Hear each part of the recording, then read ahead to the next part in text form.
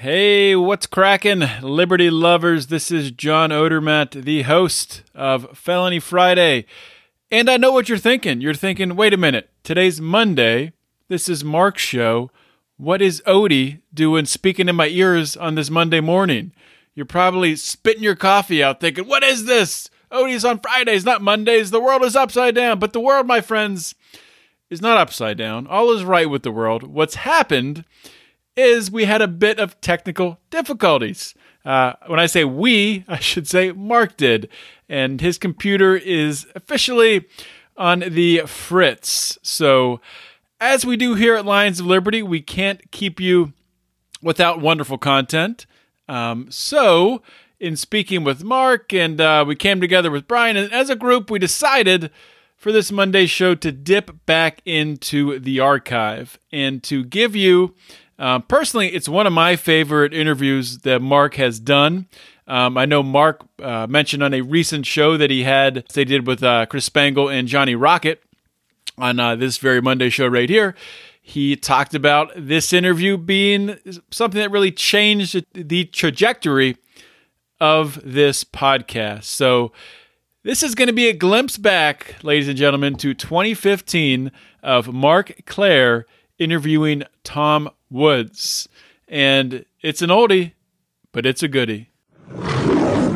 You should be consistent about what you believe. You're supposed to believe in private property and all these other things, but you make like 28 random exceptions to these general principles. Do you believe in them or don't you? Welcome to the Lions of Liberty podcast. Here's your host, your guide, your shining beacon of liberty, Marc Clair.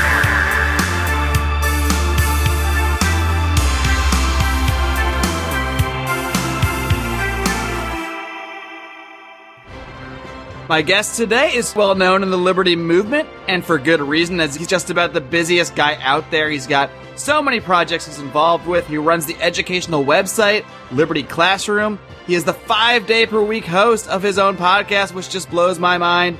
He is also a New York Times best-selling author who has published many books, including The Politically Incorrect Guide to American History, Nullification, How to Resist Federal Tyranny in the 21st Century, and his latest, Real Dissent, A Libertarian Sets Fire to the Index Card of Allowable Opinion.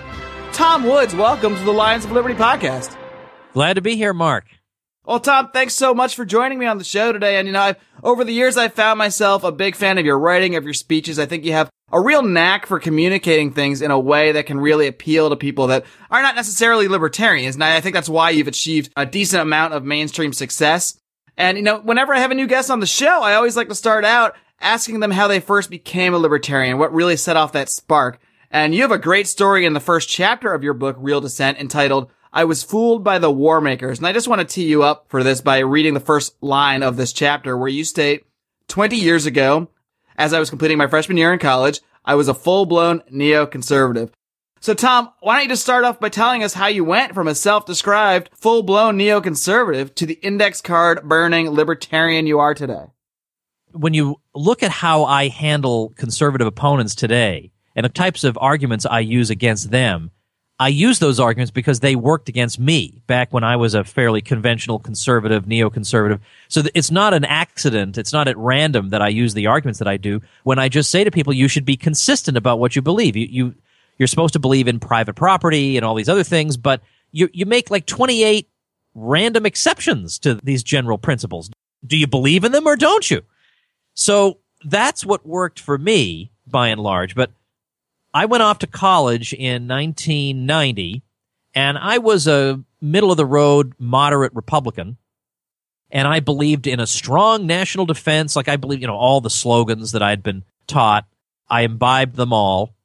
You're looking at a guy who, in 1984, I watched as a 12-year-old, I watched the entire Democratic and Republican conventions in their entirety. Watched every bit of at least of the televised portions every single night I was in front of the TV. That's not normal. Wow. I have an 11-year-old, and the idea that 1 year from now she could be in a position to be doing that is deeply disturbing to me. Would you even allow her to do that? I would have to intervene. I have to say, now look here, I have some experience in this area. This is not going to do you any good. Well, the long and the short of it is I went off to college, and it was such a disorienting thing to go from a fairly conservative little town to the middle of Cambridge, Massachusetts, that I became more confrontational. It wasn't that I decided, well, I better blend in and go with the flow. That's not my personality. My personality was, well, you people are going to assault me at every turn and everything I believe, then I'm going to fight back even harder. And I used to fight against the debate with the commies. There was an actual communist newspaper that was distributed near the freshman dining hall in those days. And I used to confront them. I used to debate them.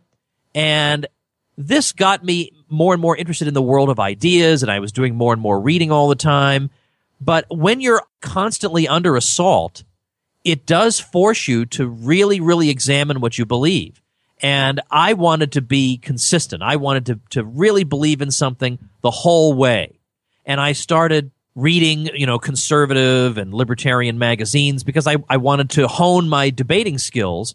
And so I attended, for example, an event of the Institute for Humane Studies for a week one summer, and that really got me thinking, boy, I thought I was for the free market. I'm a pathetic bum compared to these people. And it was that combined with the next year going to the Mises University summer program at the Mises Institute that really made me think, if I'm going to be for something, I want to be for the whole thing of that something. I started reading a magazine called Chronicles. They've excommunicated me, unfortunately, but they were like old-timey conservatives, and they were writing articles about how all the foreign intervention of the, early 1990s, like the Gulf War and all that, was really opposed to traditional conservatism. This was a phony, baloney, interventionist substitute by people who, most of whom had been liberals in their former lives. And I thought, wait a minute, hold on a minute. You're telling me that I've been fed a phony, baloney version of conservatism? And that really ticked me off, so I wanted to read more. What else have I been deceived about? So that's why I love giving these neocons a hard time by calling them not real conservatives and they're fakes. And by the way, I'm just getting done talking about the French Revolution in the Ron Paul curriculum course that I'm doing on Western civilization.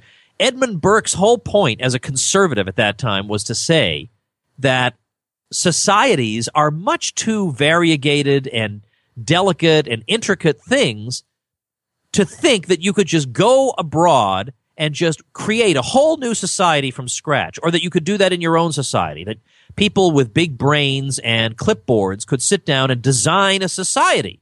That is exactly the opposite of conservatism. That was Burke's whole point of his opposition to the French Revolution, was that. And yet I see these so-called conservatives saying that they're going to remake Afghanistan, they're going to remake Iraq in the Western image.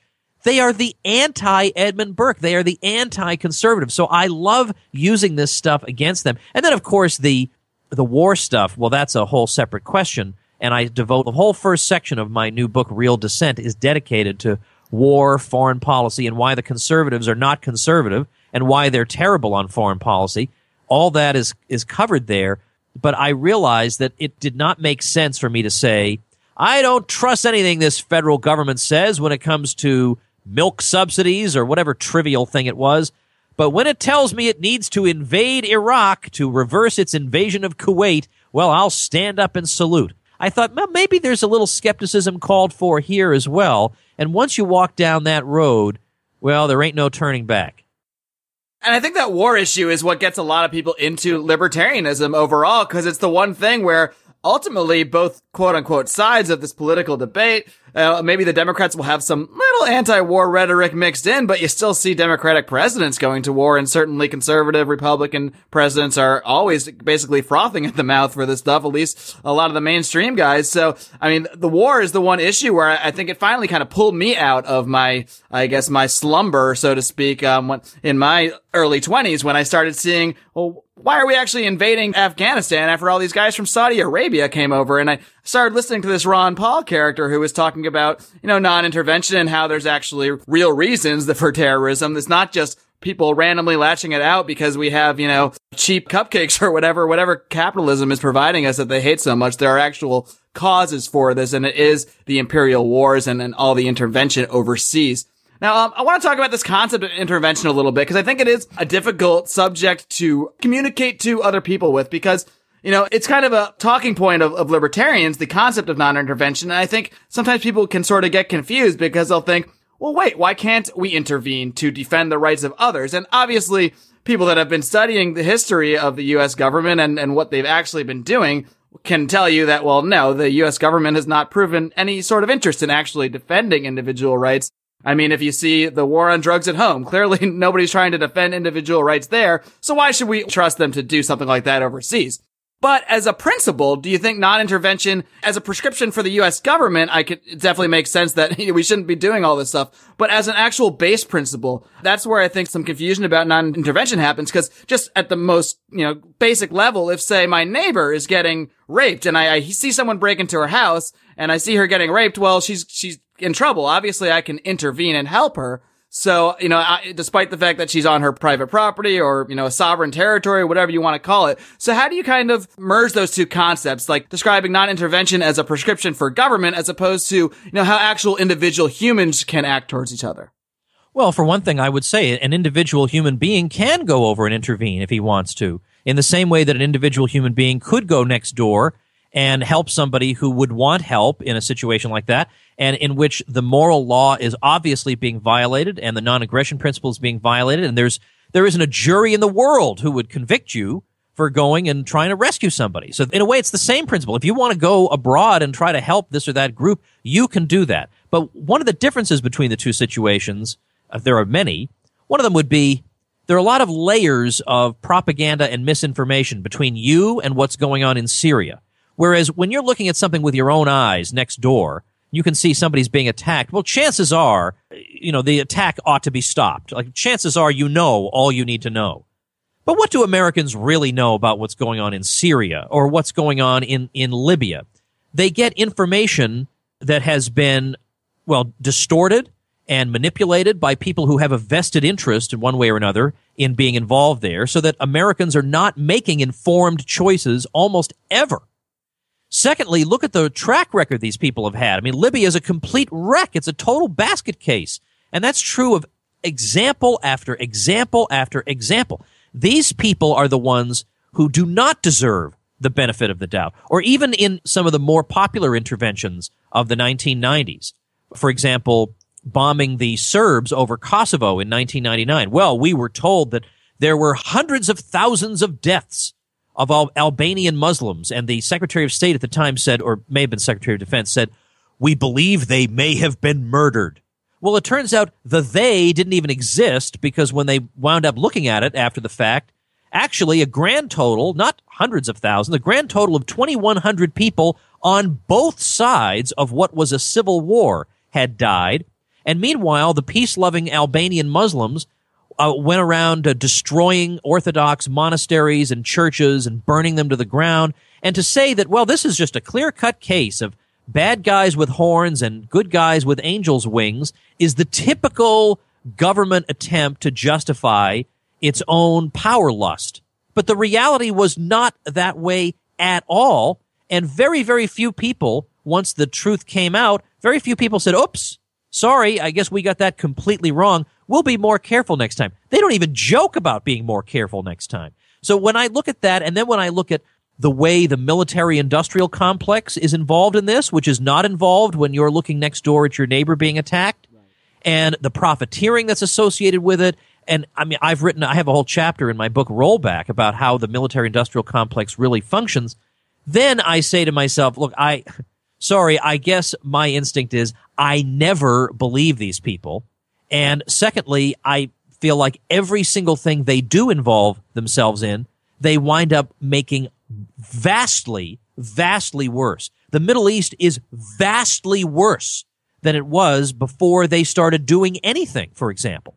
And I think that goes back to the original reason for the invasions. If the invasions, well, I mean, you wouldn't really invade and call it defending individual rights, but if they were really there to actually defend the rights of the people in these countries, and, maybe you wouldn't have these problems if the mission was limited to that kind of thing. But that's clearly not the mission ever with this stuff. Clearly, it's an actual invasion. It's an imperial kind of thing where we're really just invading for resources, for political reasons.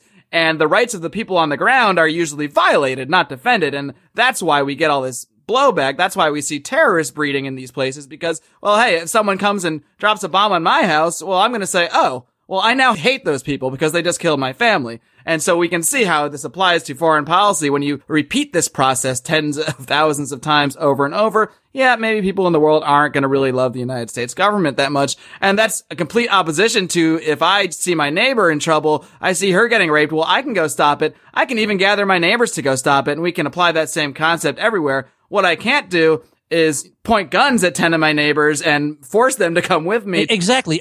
Yeah, you can be much more surgical than the U.S. government can be, has ever shown an interest in being. And there's all kinds of evidence and studies and research that shows that there's a huge number of people, vastly more than have been killed, who have now gotten involved in Islamic radicalism or going to Iraq to fight and all this, simply because they were radicalized by the events. And look, I've read about Islam. I know all the stuff the neocons know about Islam. But the question is, why are these specific people doing these specific things at this specific time? Why is it that bin Laden made recruitment tapes for these people showing Western atrocities? Why wouldn't he have just said, open up your Quran, it's all in there? He didn't. He said it's these specific things. All right, I mean, he listed actual grievances. He listed the bases. And now, if it had been the case that for some reason it was absolutely necessary for the safety of America to do all these terrible things, that you would at least have a debate on your hands. But of what possible interest is it for Americans to have troops stationed on the Arabian Peninsula? Of what possible interest is it to the U.S. to be enforcing sanctions against a Saddam Hussein whom no one in his right mind thought was a danger to anybody? I mean, really.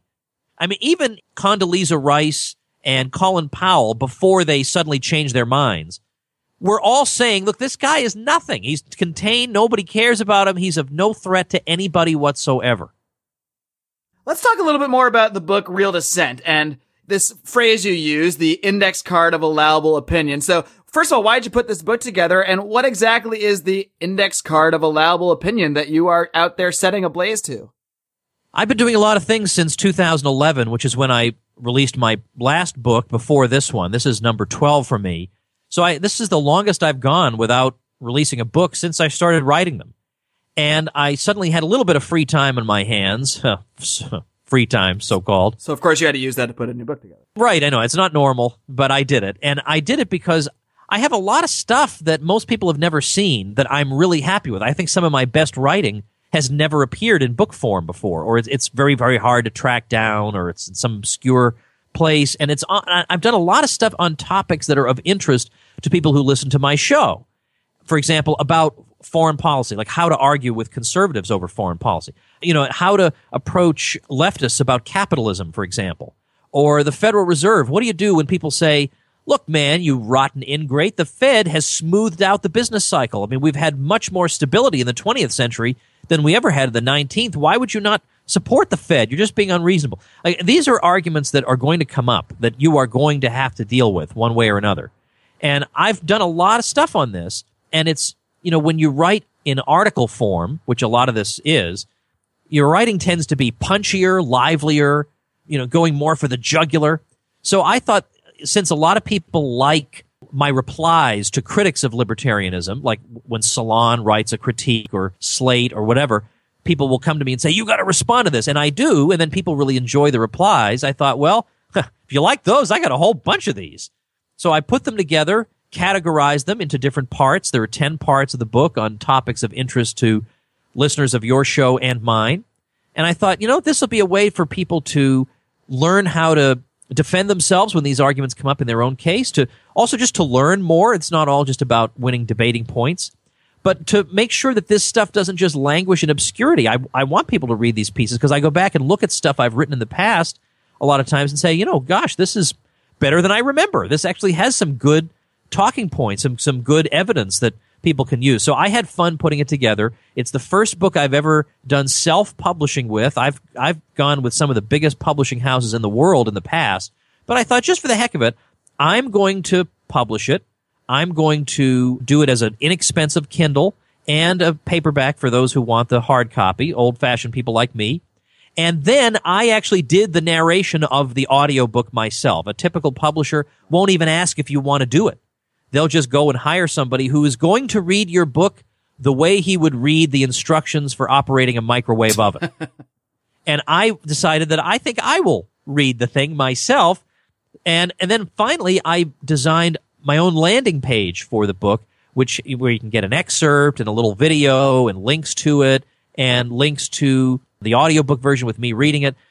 It's nice to find a domain name that hasn't been taken yet, a .com that hasn't been taken. Well, who was going to have realdissent.com, right?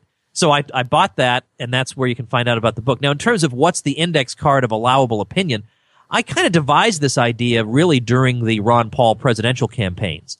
Because what I loved about the reaction to him was that liberals and conservatives alike just didn't know how to respond to this guy because he just wasn't following the rules. The rules are you say some platitudes and you say, God bless America, and then you go and give another speech. And that's how it's supposed to work. If anything awkward comes up, any question is raised to you that might cause you to lose votes, you change the subject, you dance around it. And here you had a guy who just gave answers.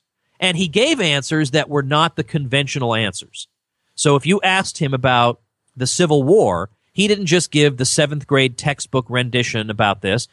He would say, well, there were long-term ramifications that were not so good in terms of strengthening the central government at the expense of the states and violating the just war tradition or whatever. Now, you're not supposed to say that. I mean, you're supposed to say that it was the most glorious event in the history of mankind that had no bad repercussions because the whole world is a giant comic book with good guys and bad guys, and everything that happened had to turn out the way it did.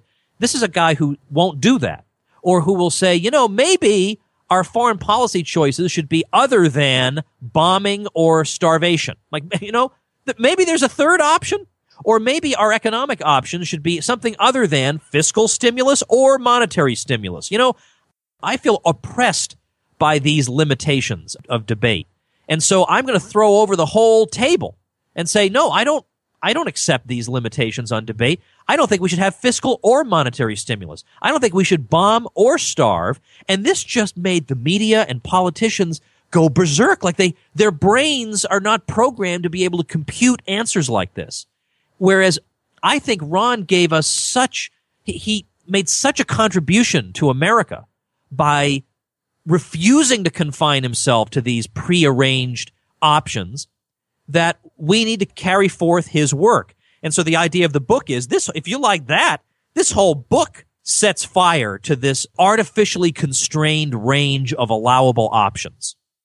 Right. I mean, and that's the exact reason why Ron Paul sort of woke so many people up during his presidential campaigns, is because he was saying things that were never even brought up before. I mean, he was broaching subjects like blowback, things that we would never hear in the mainstream before. He really expanded that range of allowable opinion, I guess, to the point where you actually hear blowback discussed in mainstream media now, which is just crazy. And you actually hear dissenting voices against the war on drugs, which we really never heard from politicians before. I mean, we almost take it for granted now that a politician can come out and say favorable things about marijuana or... Oh, I agree. And let me jump in and say that the recent controversy between Rand Paul and Marco Rubio was made possible by Ron Paul. Absolutely. Now, I'm not so sure about Rand Paul, especially, somebody who wants to hire Jesse Benton. It's a little scary. Boob in the history of politics, right? Has a judgment. I do not want a chief of staff Jesse Benton. If you'll pardon me. Especially when I know Rand knew the problems with Jesse, so I don't know what's going on. My wife and I have a theory that he's blackmailing them or something. Like, I can't understand why else he would. But anyway, a separate thing. The point is that in that debate, Rand called Rubio an isolationist. Hilarious, for being right? against opening to Cuba. And of course, how else could you describe that, right? But that word would never have been used in that way in the past. It's only used for people who don't want to go to war. But if you're refusing to trade with somebody, that is isolationism, if the word means anything. So it's so great to see an establishment word turned against these people. And that was a door that Ron opened.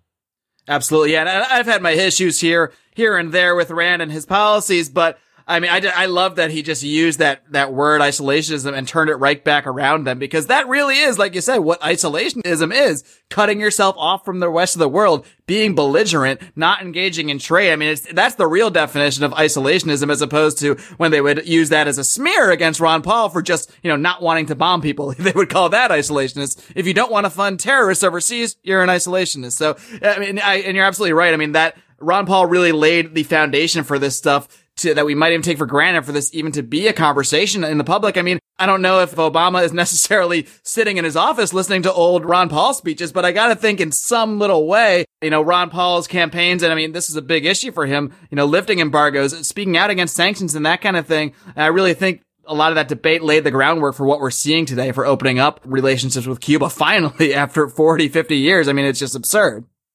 Oh, it's true. And of course, given that the program has yielded nothing, the regime is still in place down there, that means you can guarantee the political class will want to carry forward with it full steam. The worse it is, the more they want to hold on to it. Right. And, as I have one of the sections of Real Dissent is actually about Ron himself. I brought together a lot of the things I was writing at the time and afterward about the significance of what this man accomplished and who he really was. And in there, I get to go after some of his most blockheaded opponents. And really, that's probably the section I'm the proudest of, because I think in the history of the United States, he's going to be more than a footnote. Whereas you'll have to use an almanac to find out who the other Republican candidates in 2008 were, or 2012. But he's left an impact, and I go through exactly why. What rules was he breaking in American society? And what doors has he now opened forever? What things has he said that can never be unsaid? I dedicated one of my books to Ron. I dedicated Meltdown, which became a New York Times bestseller, about the financial crisis and why it was not caused by the free market and all that. But, as I think about it, I really should have dedicated Real Dissent to Ron, because he exemplifies real dissent. Let's move on to the nullification concept, because I know this is a big concept that you push. You wrote a whole book about it, Nullification, How to Resist Federal Tyranny in the 21st Century. So can you first just explain, for people that might not be familiar with the term, what exactly is nullification, and why do you see it as such an important strategy for the advancement of liberty? Well, it's a strategy, and it's a great strategy because it might work, but also because in pursuing it, it radicalizes people. Nullification goes back not just to Thomas Jefferson, although he articulated it the best. It goes back at least 10 years before that with the Virginia Ratifying Convention ratifying the Constitution. The long and the short of it is that the federal government, if it has a monopoly on interpreting the Constitution, it's going to interpret the Constitution in its own favor at the expense of the states and the people. Therefore, the states have to have some way of interpreting the Constitution and making their interpretation stick. And it was Jefferson's view that in the last resort, the states had to be able to make the determination that the federal government had done something unconstitutional, and therefore not to enforce it, not to allow the enforcement of the unconstitutional measure in that particular state. And as I show in that book, Nullification, this was an idea that was at first resisted in New England because New England happened to like an unconstitutional law, the Sedition Act of 1798. They thought it was a wise piece of legislation, and they didn't like the fact that Virginia and Kentucky were threatening to resist it. Well, not 10 years later, when it's somebody else's ox being gored, all of a sudden New England wants to nullify various aspects of Jefferson's embargo on their trade, or they want to nullify what they consider to be unconstitutional searches and seizures of their ships, and so on. And by the 1820s, the legislature of Ohio passes a resolution declaring that a majority of Americans believe in the principle of state nullification. Well, what I love about it is, number one, that this is way outside the index card of allowable opinion. The New York Times' view is that we libertarians ought to be good losers and just roll over and die. But instead, we're actually resurrecting an idea that is forbidden. The New York Times has not approved nullification. I mean, what the progressives generally want to do is just always keep us on the defensive. Now they want to take over health care. Once they've done that, we're trying to fight that. They're on to 12 other things. and we have to constantly be huffing and puffing to catch up with them. We're supposed to be doing exactly that. They do something, we try and chase after them and change it by 3%. But here we are embracing an idea from Thomas Jefferson. So like, what are they going to say? Thomas Jefferson was a bad guy? They don't know what to do. And it's an idea that we're not supposed to do because it's not fashionable, right? Fashionable is embracing the expansion of government power, or if you're a conservative and you want to stop it, or you're a libertarian and you really want to stop it, you're supposed to start a think tank, write some policy reports that wind up in the garbage can, and then solicit donors for money to write more policy reports that'll wind up in the garbage can. But nullification is about saying, we're just not going to do it. Forget your policy reports, forget the New York Times, we're just not going to do it. So the beauty of it is actually working in some cases. I mean, the marijuana thing is a great example, but also it's great because people who get involved in it, there are a lot of constitutional conservatives out there who have been persuaded of the merits of nullification as a constitutional remedy. But once you start doing that, you begin to learn things. I did a show called Nullification, the Gateway Drug. This is at tomwoods.com/308 for episode 308. And in that episode, I talk about what people learn when they start in on this strategy. They learn, number one, that the conservative and libertarian think tanks are not worth much because they're going to fight you tooth and nail. They're going to side with the federal government against you tooth and nail. So you learn that, hey, the Heritage Foundation is not really on my side. They really just want to keep things going the way they are, and they want to earn salaries for writing policy reports. Correct. So that's an important thing to learn. You learn the total corruption of the legal profession in America. Every one of them is taught American nationalism in law school. Not one of them knows a single thing about the tradition of Jeffersonian decentralization. So you learn that. And you also learn that right-wing radio, which is supposed to be full of patriots who just want to save America, they will not even mention the word nullification. So it radicalizes people. When they get involved in this cause, they realize, wait a minute, the problems with America go well beyond Barack Obama. It's also the people I thought were part of the solution. They're also part of the problem. This is all very healthy. So you see it not only as an effective strategy, but also a situation where, say, somebody who's just opposed to Obamacare and they get involved with their own state movement to, I guess, fight that law, and that can kind of lead them to see the other ways in which the federal government is really not acting in their favor, in which talk radio, like you said, has been not acting in their favor, and I guess really open up their mind to other concepts. Is that basically how you see that? Yeah, that is. And the funny thing is, when I came out with the book in 2010, I knew Ron Paul was considering running for president again, and now he's blurbed a lot of my books. And I thought, I don't want him to have this nullification albatross around his neck the whole campaign, so I won't ask him this time for a blurb. So I got blurbs from Judge Andrew Napolitano, from Walter Williams, from Barry Goldwater Jr. Those are pretty good blurbs. Well, then he goes out on the campaign trail, and he actually advocates nullification repeatedly on the campaign trail. So I didn't know. I mean, I shouldn't have doubted the guy. I should have realized, wait a minute. To the contrary, he's probably going to be talking about the idea out there while he's campaigning.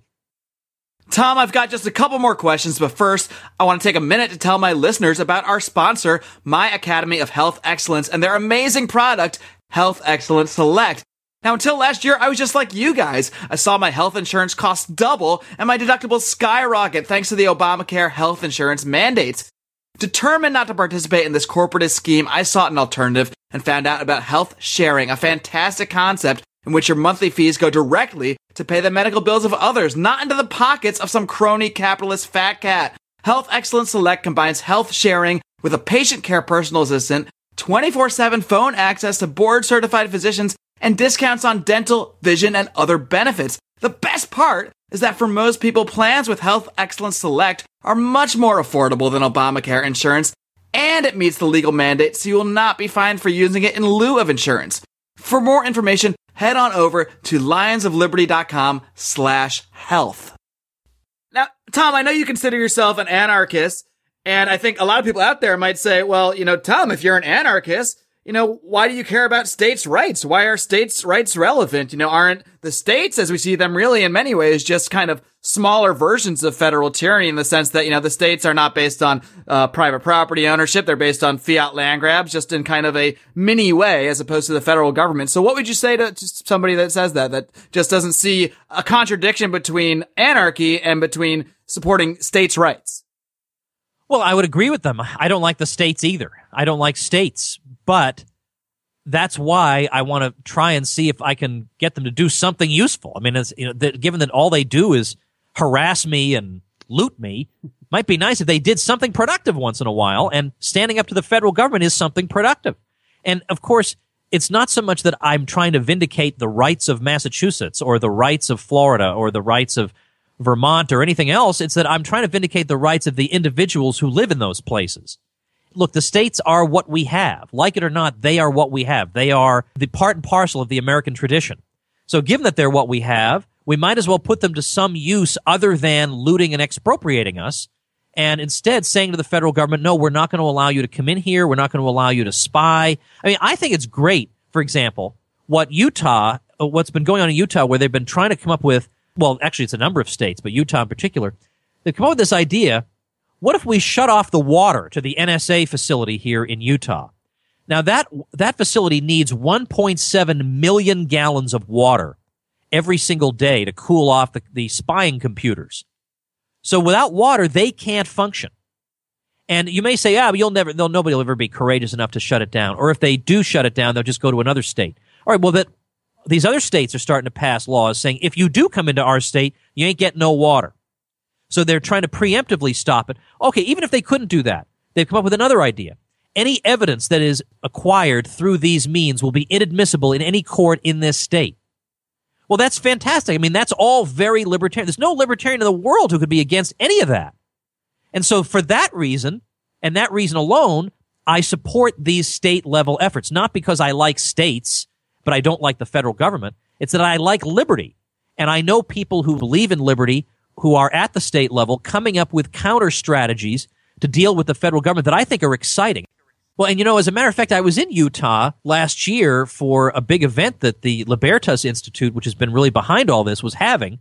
And when I was there were legislators in the audience. There was a very plausible gubernatorial candidate in the audience. And I said, now, it's great that you guys are doing your best and trying to fight back, and that's wonderful. But let me tell you something. If you want to do something that's going to matter, do this. Do this. Support this initiative against the NSA. Because anything else you do about, eminent domain or whatever, that's super, and people are going to like that. But if you want to do something that's going to get you in the history books, I guarantee you will be in the history books if you shut down this NSA facility, then do this. But instead, if you want to just have a career that's totally safe and you stay on the reservation and you don't do anything courageous, by all means, you're free to do that. But just remember, you will be in obscurity forever and no one will remember you ever lived. Like I put it that I thought, what? Let me appeal to vanity if that's what it takes. Because people will remember that you lived if you do this. Yeah, I absolutely love that movement, that shutting down. I think it's called Off Now, the shutting off the water to the NSA facilities in Utah, because, hey, if they can't store that data, well, it's not going to be of very much use to them. And, we'll prevent them from really maybe being able to do it in the future. So, definitely little ways like that are ways we can kind of fight tyranny on whatever level. Unfortunately, not every state is really, on board with all the good things. We've seen a lot of states, nullify marijuana laws on several levels. Some are just doing it in the medical marijuana. Some have even gone all the way to recreational marijuana and allowing that to be legal. In the meantime, we have other states, I'm sure you've seen here, that Oklahoma and Nebraska are actually suing Colorado over its legalization of marijuana. So clearly there are other states where the majority of people are maybe, not as inclined to freedom as some others. So I'm curious, I just want to run this kind of hypothetical by you that I sort of dreamed up here. Now, let's picture a situation where the roles were kind of reversed. Let's say we saw states like, as we do see right now, sort of with Oklahoma and Nebraska, that are saying, we want to keep marijuana illegal. We don't like that this other state next to us is making it legal. And let's say the federal government actually wanted to step in. Obviously, that's not their current posture at all. But if the federal government actually finally took the stance of, we're ending the war on drugs. We don't think we should be pursuing, people who use marijuana, heroin, any of that stuff. But what if there are still states then that say, well, we think it's wrong. We think we should put people in jail for this stuff. Would you support a kind of a federal nullification of states, even though that's really not the way the Constitution is laid out? But in concept, that would be defending individual rights. So how would you view that scenario? Okay, that is a very good question because it feeds into two different ways of thinking about this and figuring out which one should trump the other. On the one hand, there is the view that it's best to have many different jurisdictions. So that was Hayek's view, that the more jurisdictions you have and the smaller the states are, the more likely liberty is to flourish for a variety of different reasons. On the other hand, there is the view that even if you have a centralized government, it could still do good things for you. It could abolish this or that bad practice. It could impose liberty on the states. And Walter Block's view is that I'm perfectly okay if the federal government does the right thing. I don't care if it's constitutional or not. If it does the right thing and tries to prevent coercion, then, I can support even that as long as it's just doing something that stops coercion. And, in the old days, I would have said, I think on balance, I still have to say that the states can have the right to be stupid. And, if you don't like it, at least you have a possibility to move. Whereas the federal government may be your friend today, but when it's your enemy, you have nowhere to go. And now it has a precedent. It's built up precedents for getting involved in the lives of the states. And yes, it's your friend now, but is it going to be your friend next year? Like, for example, what if the United Nations said we're going to get rid of the drug war all around the world? I personally think that'd be a mixed blessing because what's the United Nations going to want to do next? These are all concerns. And to be perfectly honest with you, I don't have an easy answer to that. Of course, my libertarian instinct is I don't want those states doing those things. But my long-term concern is, I think the federal government in the long run is a bigger threat to liberty than Oklahoma is. And even though in the short run it can help me with Oklahoma, in the long run, I bet I'm going to want Oklahoma to help me against it. Of course, it'd be nice to give you a quick pat response, but I'll tell you that I just really am conflicted in my mind about where ultimately I would come down on that.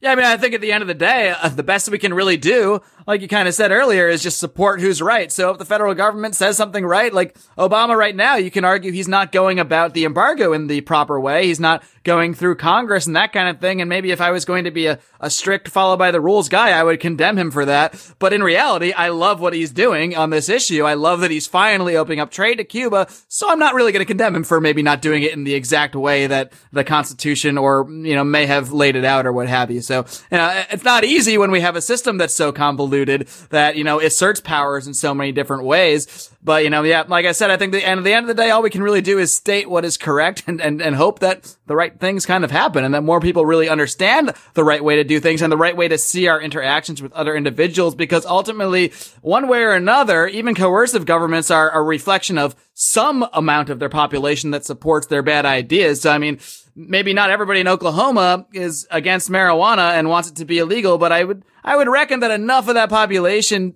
at least supports the politicians that feel that way to somewhat represent that state. So, all we can really do is try to be as consistent and principled as possible along the way.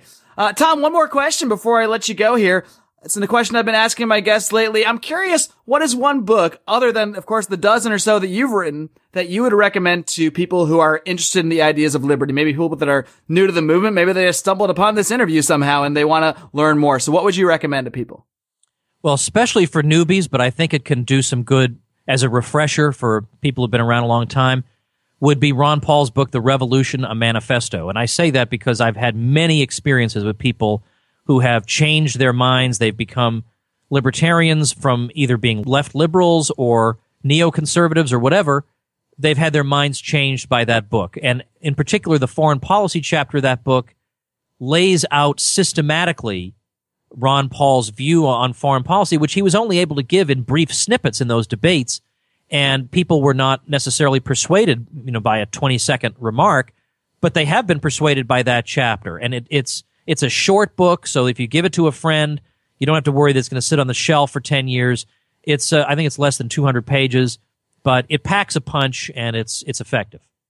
And I can attest myself that book has been effective. I remember back when that book came out, I was buying copies and giving it to everybody. And I have a few people that literally would call me the next day and say, All right, I'm on board. I totally get it now. And with people that would see the debates and the same kind of people that would see the debates and go, I don't know, he sounds kind of kooky. Well, yeah, some things might sound kooky in a soundbite when you've been brainwashed all these years with all this propaganda, but when you actually take the time to sit down and read his explanations, it really does make so much sense. And he has such a clear way, which a skill I think you have too, a clear way of really writing and, explaining things in a way that really makes sense to regular people. You don't need to be a scholar to read this stuff and start to get it. And the same goes for your book, Real Dissent, which I highly recommend people check out. It really is great for people on the go. I'm always moving here and there and trying to kind of read stuff on the way to this and on the way to that. And I have it on my Kindle, and it's great that they're just like really short articles because you can just take 3 to 5 minutes, read an article, and then, bring it out later on when you have more time. So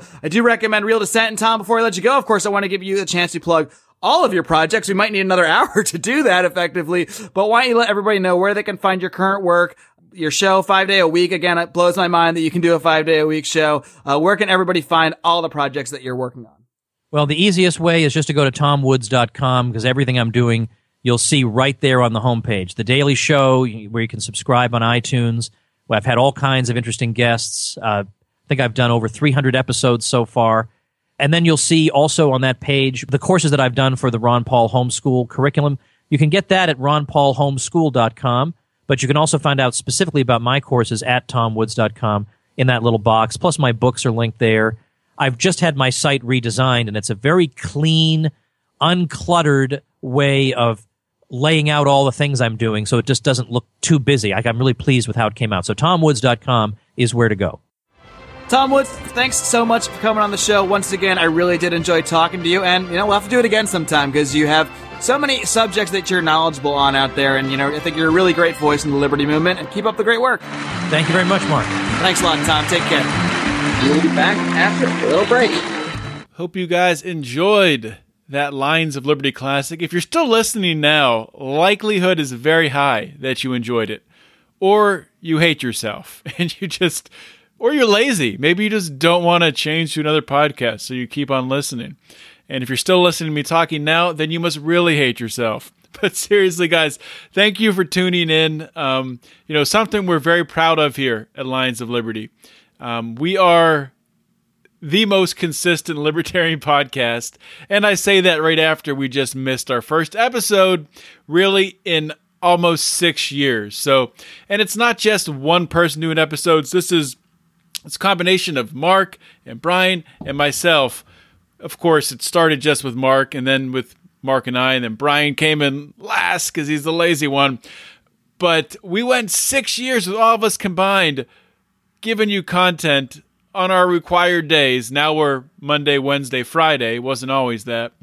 For 6 years. So, it was bound to catch up to us. We were bound to have some technical difficulties, a computer go on the fritz on us, whatever happened with Marc's Mac, I don't know. But he was not able to get it turned around in time to put up a new show today. So hope you guys really enjoy this episode. I do want to take a minute here just to talk about something really, really cool. If you haven't heard about this, obviously you guys know, if you've been listening to the show for a while, we went to PorcFest. This was our second year going up to PorcFest, and we brought along with us our friend Dan Smots, the System is Down podcast. He has a media company called Goulash Media. And we brought Dan along, and he took video of us up there and audio, doing interviews and different things, all that stuff. Also, all the ridiculousness in between the interviews. And Dan has put together an awesome documentary really telling the story, because throughout the trip, we also interjected and told the story of the founding of the Lions of Liberty, how we came to be the Lions of Liberty, and some backstory on that. It's just a really cool documentary. We're going to release that on September 13th. We're going to release it to the public on September 13th. Right now, if you're in the Lions of Liberty Pride, you've already seen it. You got it. It's in your back pocket. So if you want to see that now, you can go join the Lions of Liberty Pride. Go to patreon.com/Lions of Liberty. And if you sign up for, I guess it's $5 and up, you'll get access to that video. There's a trailer. You can find it on our Facebook page, Lions of Liberty on Facebook. You can find it on our YouTube channel. You You can also find it, I'm not sure if it's on Twitter yet, but it will be. I'm not sure if it's on Instagram yet, but it will be. And it's in our Facebook group. You can find our Facebook group by searching Lions of Liberty Forum on Facebook, and it'll pop up, and you can click join, and you'll be in. So please check that out. If you like the trailer, join the Pride so you can see the whole documentary. It's awesome. And you can support us, too, so we can buy Marc a new computer. Marc needs a new computer, so we're probably going to do that regardless of if you join the Pride or not. Thanks to you guys, we do have the funds right now probably to purchase maybe one new computer, and since Marc has the worst one, I guess he'll get it, and that'll be it. So I've talked enough. Thank you guys so much for listening to today's Lions of Liberty Classic. I'm going to kick it back to Marc Claire to say goodbye. Until next time, my friends, live long and live free.